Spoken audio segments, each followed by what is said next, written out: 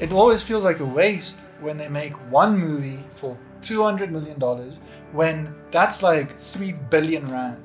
We could make 100 South African movies. Critical analysis is like a thing that's like studied, you know, like how to give good criticism is like a thing that can be learned.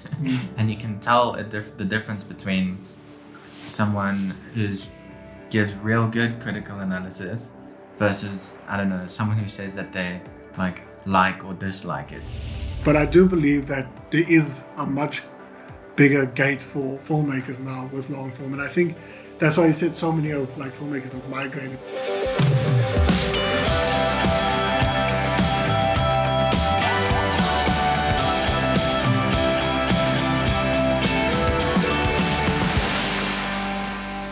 Hey guys, it's Caleb. And Yaku. And Mark. And welcome back to Department Spotlight, where we speak to our friends and colleagues about their experiences in the film industry.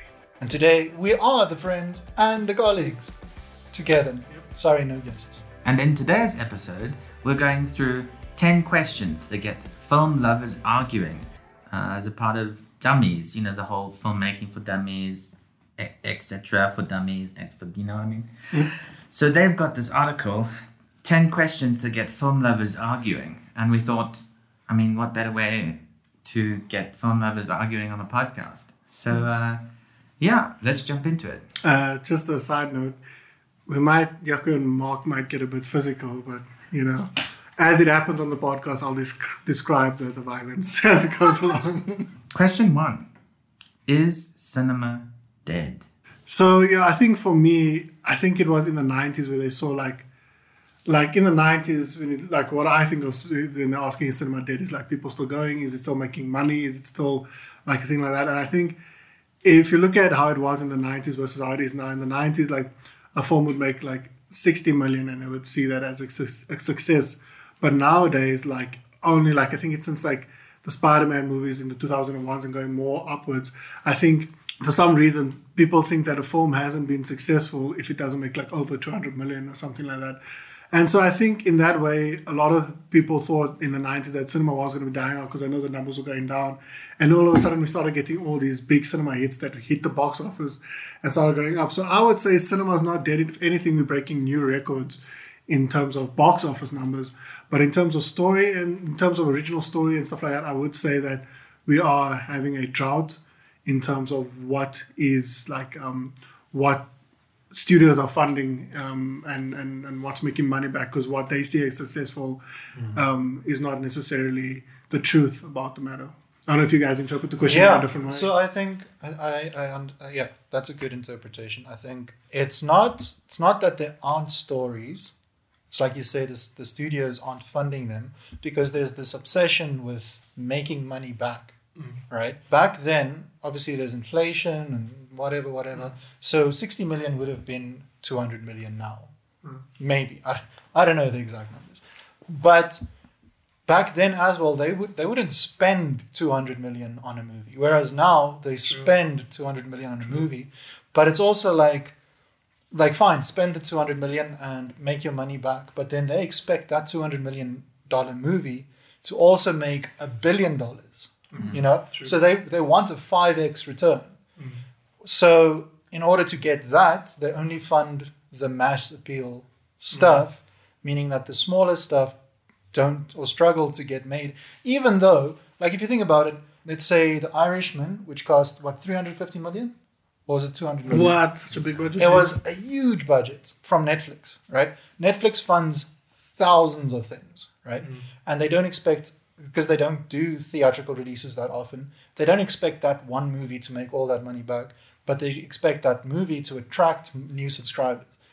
Now, the problem with the studios is they want to make 5x return, but like it's not like they're going to take that 5x and then put it into other movies that might not do as well. They're going to put that money into more movies that they also expect to make a 5x return.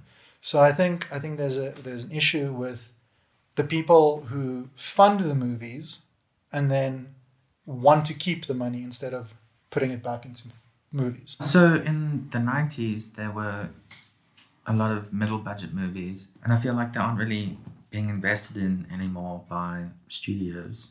It's either sort of extreme blockbusters or there's like independent cinema. And yeah, I feel like that's a thing that has died. But in general, I don't think cinema has died or will ever die, because I think it's an ever-changing thing. It's like, I think nothing ever dies. It's just something new comes along, and then there's just like phases to everything. So if you look, they used to like everything, like there was plays, and then when films came out, plays thought and theatre would die, but it just kind of changed, you know what I mean?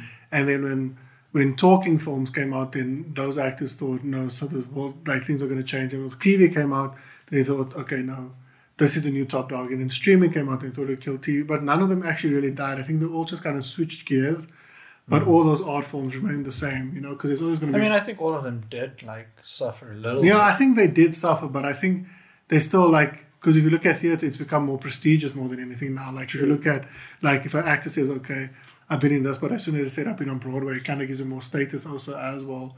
So I think it's more about shifting, and things are always going to change. And I think in those transition periods, it can seem scary, and you do think things are going to die, but I think it's just a shift. And I think that's why you're saying middle budget films don't make it anymore. But it's because I think the shift in mindset with studios, like if you look at Blade Runner, when it came out, it was like such a big thing. And then the sequel came, and it literally lost money because they banged so much. You're talking about the original Blade Runner. Because that didn't do It well. didn't do well either. Did it? No, it literally performed like exactly the same way that the sequel Well, the did. studio must have known what they were doing.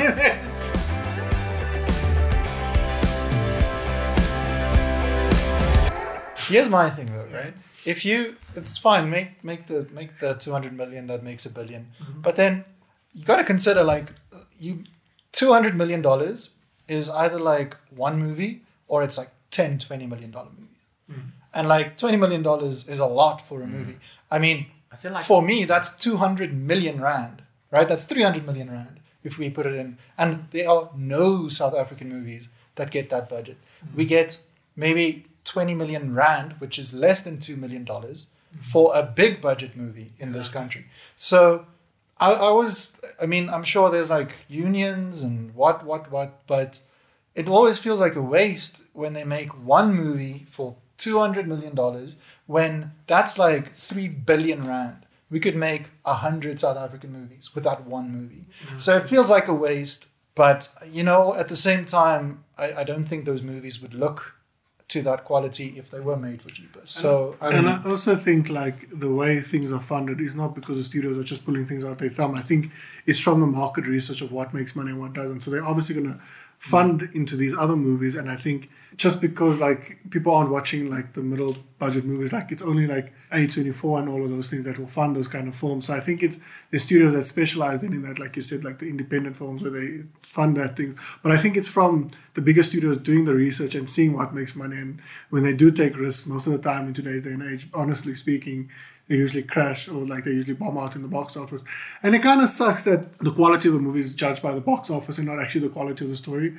But I think that's the day and age we're living in now, where the box office, people are saying like that is equal to how good the movie is, when it could be the complete opposite. Like the Fast and the Furious franchise makes so much money, but they're not at all the best stories, you know. I think the reason people think like original cinema, if you could say that, or like original stories are dead is because they like to equate it to the box office, but I don't think that's what you should measure it by. But I think that's what's become the norm.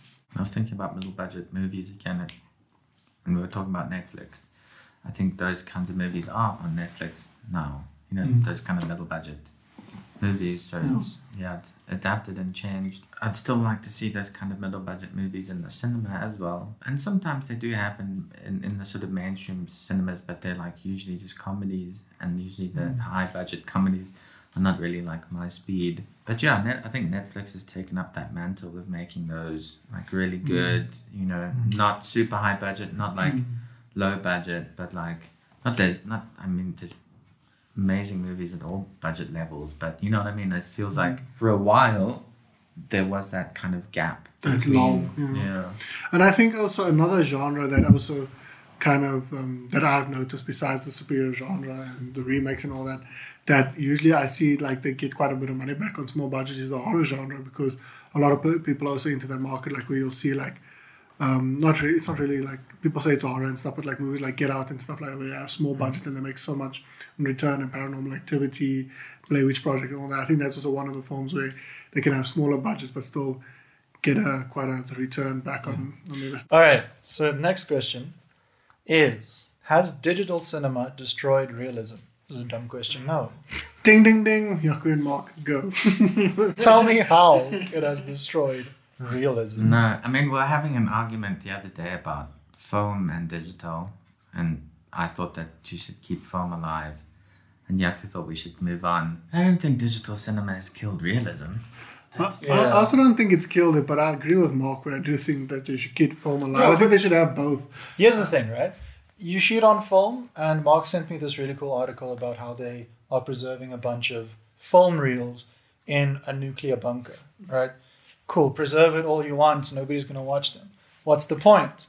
The film is there to be watched, and now it's just sitting in a nuclear bunker. What? It's a national, but it's a film registry. But it's So just they have like, to, that's like them keeping it in the registry, and then there's like a list of them. It could be accessed in other means as well. Just digitize them. Film, for the longest time, was the only way that you could record light and keep it and display it without it like getting ruined or whatever. And like, fine, that was great. It had its time. It did the thing. Now we've got the digital. We store it on hard drives. The hard drives don't break. You can make multiple copies that don't lose any quality. Let's just move on. But also for me personally, I do not prefer, but I do also just sometimes feel like there's such a different taste to film. Like when you're watching Master of None, and we found out they shot that on film. And I'm not saying it's more realistic, but I just sometimes like how narratives look on it. You know what I mean? True, but I mean it's that was less like a realistic whole, for me. That was a whole like multitude of things. They do the long, single wide shot thing. They don't do any camera movements. They use the lighting techniques. It's not just that fact that it was shot on film. You could recreate that very easily. But in general, like I think just for certain movies, I just even like if you look at, I don't know if Mark's going to agree with this because I don't know if he likes the director, but with The Hateful Eight, that was shot on film, wasn't it? I didn't see any difference. They shot it on the biggest sensor they could, which means that it was just as good as digital. Like there's no film quality at 65 millimeter. But I'm not talking about in terms of the quality. I just mean the look. It doesn't look more realistic for me. It actually looks a bit more like dream world, if I can say, in my opinion. That's kind of why I like it, because sometimes the colors seem a bit more warmer, if that makes sense. I think it's a process, and it's also the tool that you want to use. Like, just because you can replicate it perfectly on digital, I was saying to Jaco that just because there's been, like, for example, people only used to use oil paints to create a painting, but then, things have developed and changed, but people still make oil paintings. You know what I mean? Yeah. I mean, oil paintings is also cheap and easy to do, whereas film, like movie film, is not cheap and easy to make. Well, I read at a certain budget level, it becomes negligible. But I think we do all agree that it does not, answering the question, it does not.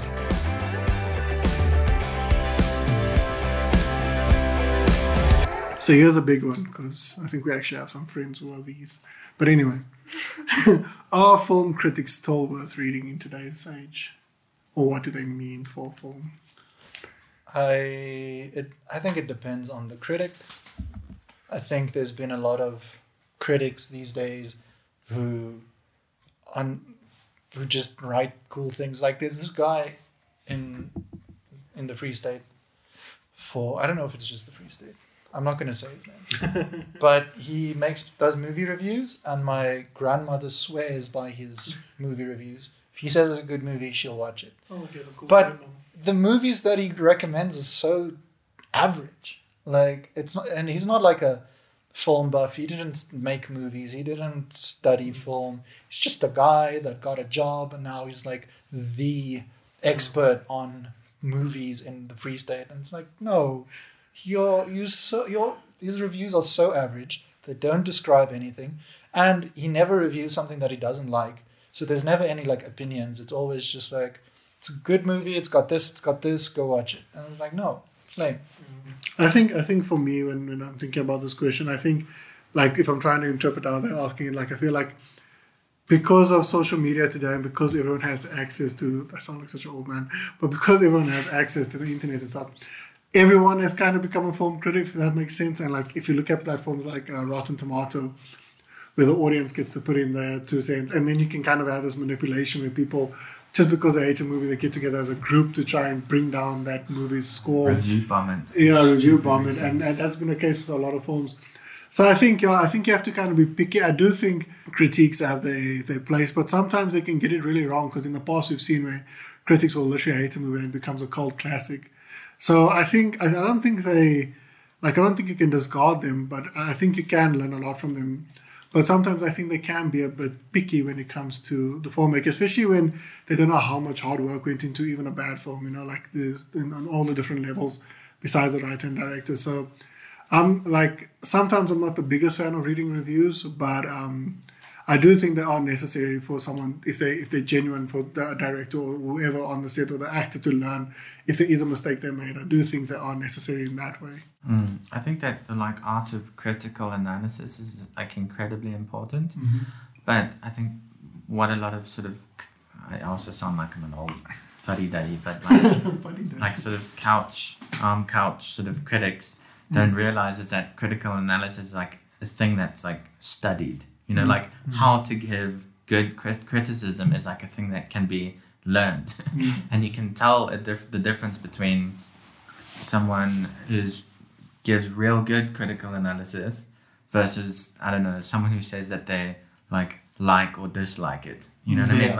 I don't care if you like or dislike it. I want to read a piece that by itself is a good, well-written thing as well. It can be about, it doesn't even have to be about a film. You know what I mean? If the write-up about the thing is an engaging piece of writing as well, I think is very important. And that's kind of the thing that's not really focused on anymore, which is kind of a shame. You know what, though? I think the sort of 21st century way of doing film criticism, which is video essays, is much better than, writing a piece in a newspaper. A tabloid kind of thing. Exactly, because people read that still, but the people who do that, they do it as a job, whatever. The people who do it on YouTube are passionate about movies. They talk about things that they liked but also disliked, and what they liked and what they disliked. Exactly like what Mark is saying right now. It's video essays are the old criticism, because if you think about theater reviews, right? I feel like those are still good, because it's not like a variety and the critic gets to choose. He likes this one, so he's going to review this one. It's there's the theater. You go to that theater and whatever showing you watch, and then you'd say, okay, this actor was bad, but the story was good, and this and this and this. And that's a good criticism. And that, I think, because not everybody can just be a theater critic, right? But it seems like anybody can just be a movie critic. Yeah. So I agree. Do you think then for a filmmaker should either focus more on the critic's opinion or on the general audience, or do you think it's a balance of the two? Or I think just ignore the critics. Get the people who do video essays, see what they think. And what do you think about audience responses to things when? Audience is. Depends on what you're making, but I think if you're not making it for the audience, then. Because I know a lot of people where they're because they study the film so deep, they look at it more as the anatomy of how they made that movie, and they respect it more, and then sometimes forget about the story or how much it's meant to affect your emotions and stuff like that. If you look at films like Dunkirk or things like that, where critics will talk about how technically brilliant it is, versus where the audience will respond more because they're not used to that. They'll have more of an emotional connection to it. Because if I take myself for an example, before I went to film school, I have different opinions of movies before and after film school. I feel like I become such a snob sometimes, and I don't know if that's a good or bad thing. Should I sometimes just take myself back to that kid that just watches a movie, or what's the approach when it comes to filmmaking? How do you then apply that to yourself?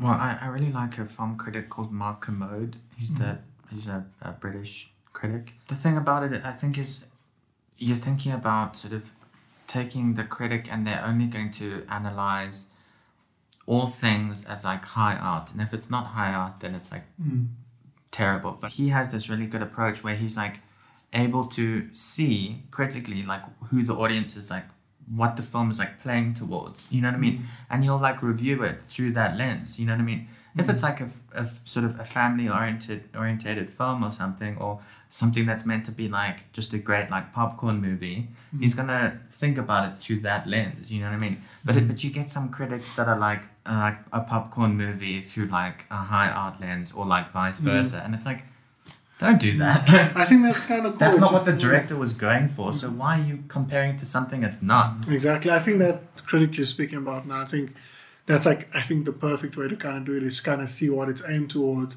What's the purpose of the movie? It's meant to be a fun time, or what? Because like if you take like you try to get, like you said, try and view Transformers as this higher concept film, you're gonna give it a pretty bad review. But if you see it as a fun thing for kids to go see, it could end up being something. Like a good critic, I think, is able to say, I don't think this film is particularly for me specifically, but I'm able to see X, Y, and Z for the audience it's for. You know what I mean? The next one is, do film stars matter anymore? I think it's important. I think film stars are important at certain budget levels, and also to get funding.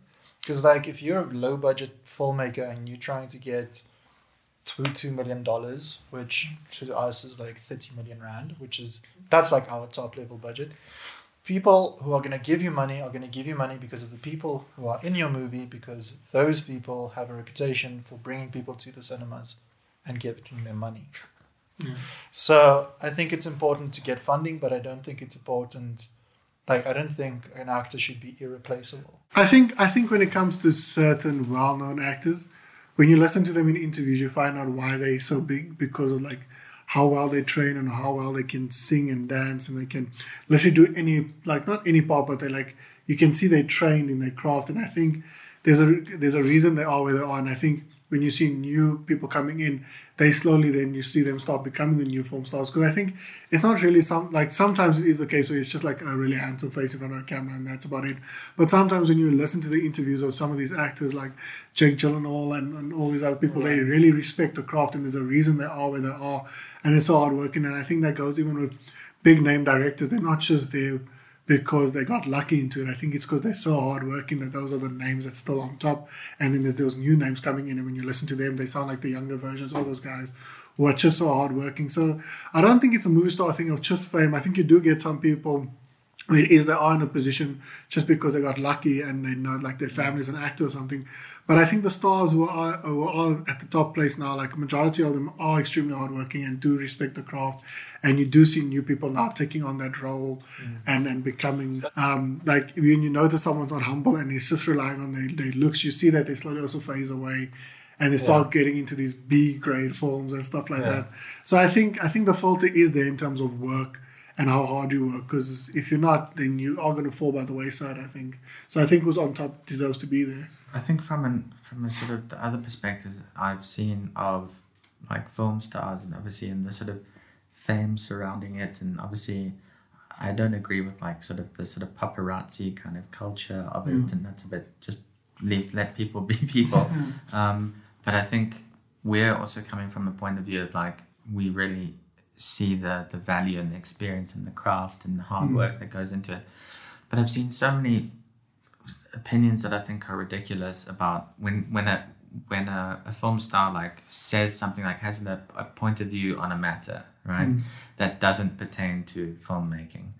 Then everyone in the comments and other people that I've known would be like, oh, why do we care about what they say? Why do we care about like, and it's like, because we're writing a piece about what they're saying, like we're analyzing what they're saying in terms of the culture. Like, yes, they're in that place, and you got to understand that you got to think about, are they using their platform that for like pro-social values, or are their values terrible and should we criticize those values? You know, I think it's very important to be able to like, for people in those positions to be able to have a platform and then use that, and then we're able to look at that platform and say, are they doing good?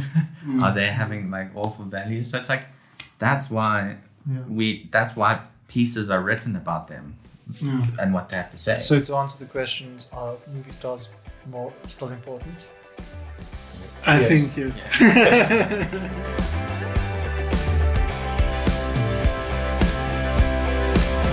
So another question on here is, Is television the new cinema?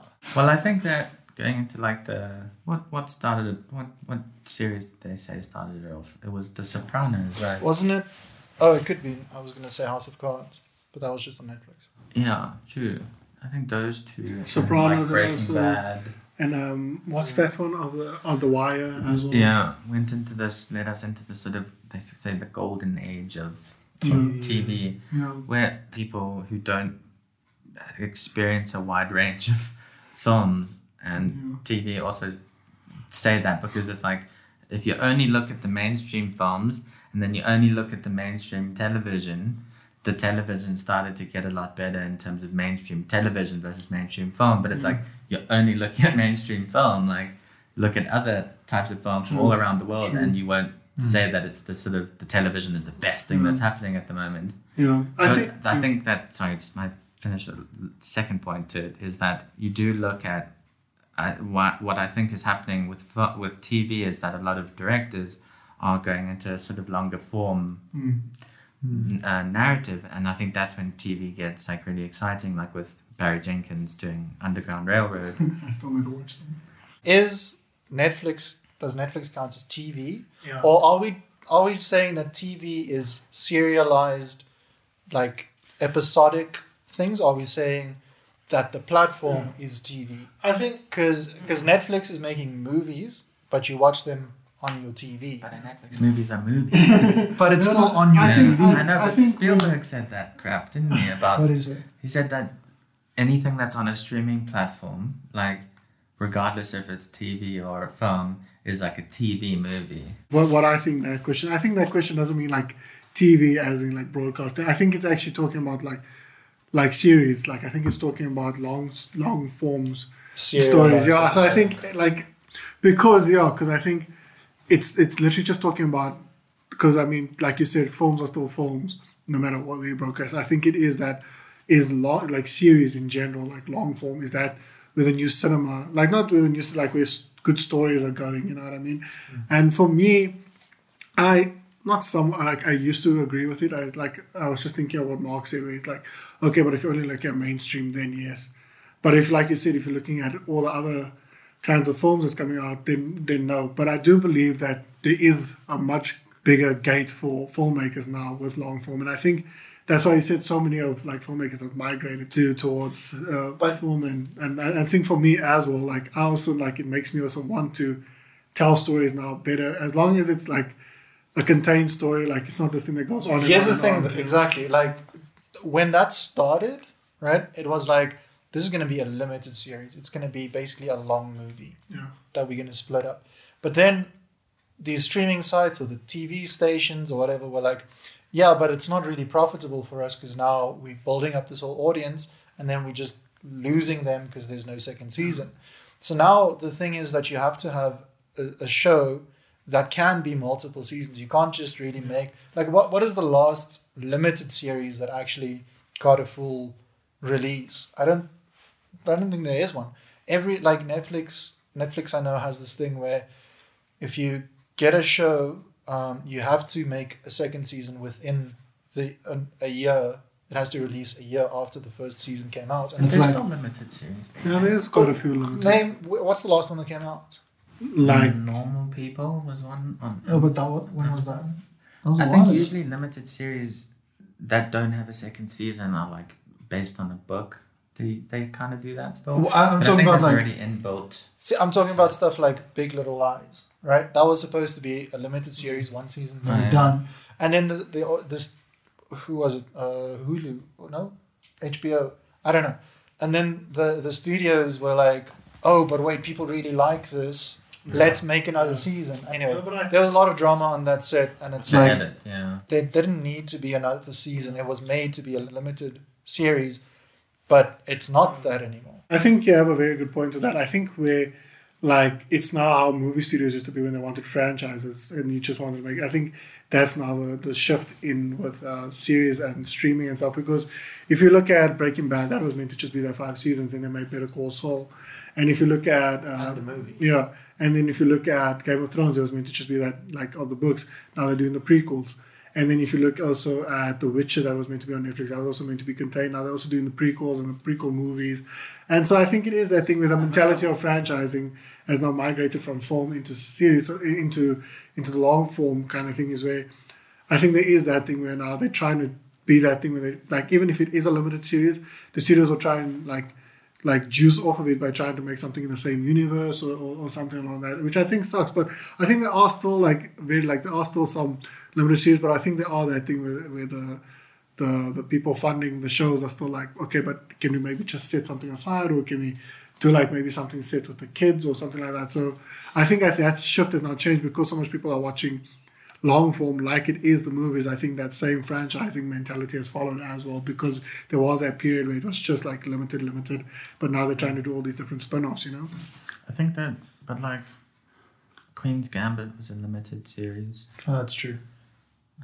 Underground Railroad. But then I'm also just, which is why I was thinking about books, is that I'm thinking that limited series are more being made that are based on books, which are like sort of extended what would be film adaptations, but now they're allowed to sort of cover the entirety of the book.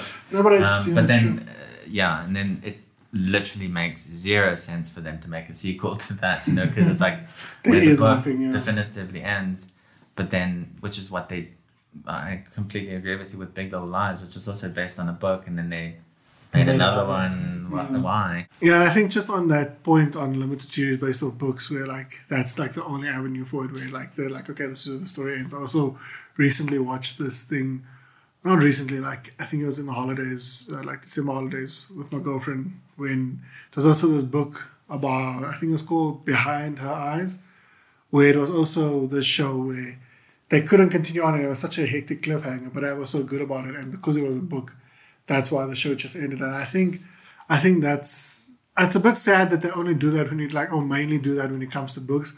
Like, I think they should also just trust the showrunners to be like, okay, this is where the narrative should end. But yeah, I think that's just my main. Sorry, before we continue, what you just said reminded me of something that I thought was a really good idea. The Haunting of Hill House, right? Yeah. That show on Netflix, that was supposed to be a limited series. And then Netflix was like, okay, let's do it season 2. Yeah. And then they were like, instead of trying to continue that story, which just wouldn't have worked, they were like, let's take the same actors. So it's the same people that we know, but let's put them in a totally new scenario, which was The Haunting of Bly Manor, which is, I just realized, the same thing that they've been doing in American Horror Story for a long time.